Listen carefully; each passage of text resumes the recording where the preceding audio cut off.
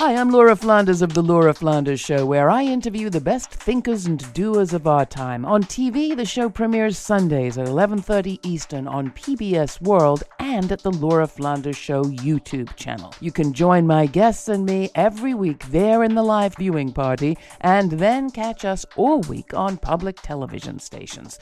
Prefer to listen? Find us on a radio station near you or subscribe to the free podcast. You'll find listings and ways to subscribe at lauraflanders.org. That's also where you'll receive my regular commentaries. I call them the F word. Here's this week's.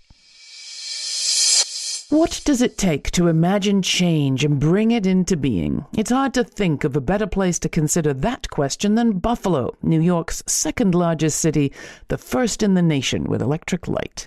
Buffalo drew attention this election season after first-time candidate, longtime activist India Walton won the Democratic primary this June, positioning her to become the city's first African-American woman and first Democratic Socialist mayor. A Buffalo native, Walton's no newcomer to long-shot chances. A teen mom in a poor neighborhood, she bore her first child at 14 and dropped out of school. But instead of staying dropped out, she pushed herself to get a GED and then a nursing degree. Giving birth to premature twins, she believed a future life into those two struggling babies and made a career of it, becoming a NIC unit nurse. I first interviewed Walton in 2019 in Buffalo's traditionally black neighborhood, the Fruit Belt, which had recently become home to a massive medical campus that was buying up homes and pushing out local residents. Imagining a different future for the place, Walton, by then the mother of 4, took on the task of organizing residents to do something that had never been done, to form a community land trust with a view to keeping some affordable housing in resident hands long term, which she did. While Brown stayed silent in face of police violence against Black Lives Matter protesters, Walton imagined a different response. She decided to run for his job. Neither he nor his supporters seemed to have believed that her long-shot campaign could possibly unseat their established power, but it did. Awake now to the possibility that real change might come to Buffalo, Brown's backers, among them developers and local Republicans, pulled out every stop to stop her, to get him back on the ballot, and when that failed, funded a writing campaign that had enough resources to ensure that his voters were well equipped with all the information and even a plastic stamp they could use to mark his name on the ballot.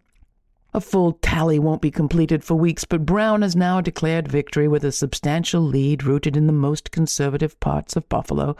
Walton, with 41% of votes cast, has acknowledged she's unlikely to become mayor after all. She didn't unseat power, not quite yet.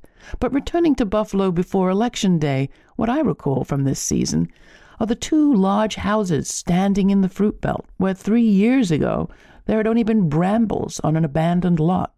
I couldn't see the future when I was there with Walton, but she did. Walton didn't win this time, but she did imagine change and created some on the campaign trail, in the Fruit Belt, and in the lives of a whole lot of Buffalo babies. If I were a betting person, I'd bet she's not finished yet. You can see our special feature on India Walton and the race to change power in Buffalo at our website, lauraflanders.org, or watch it on a local public television station near you. Subscribe for more information and for alerts. Thanks.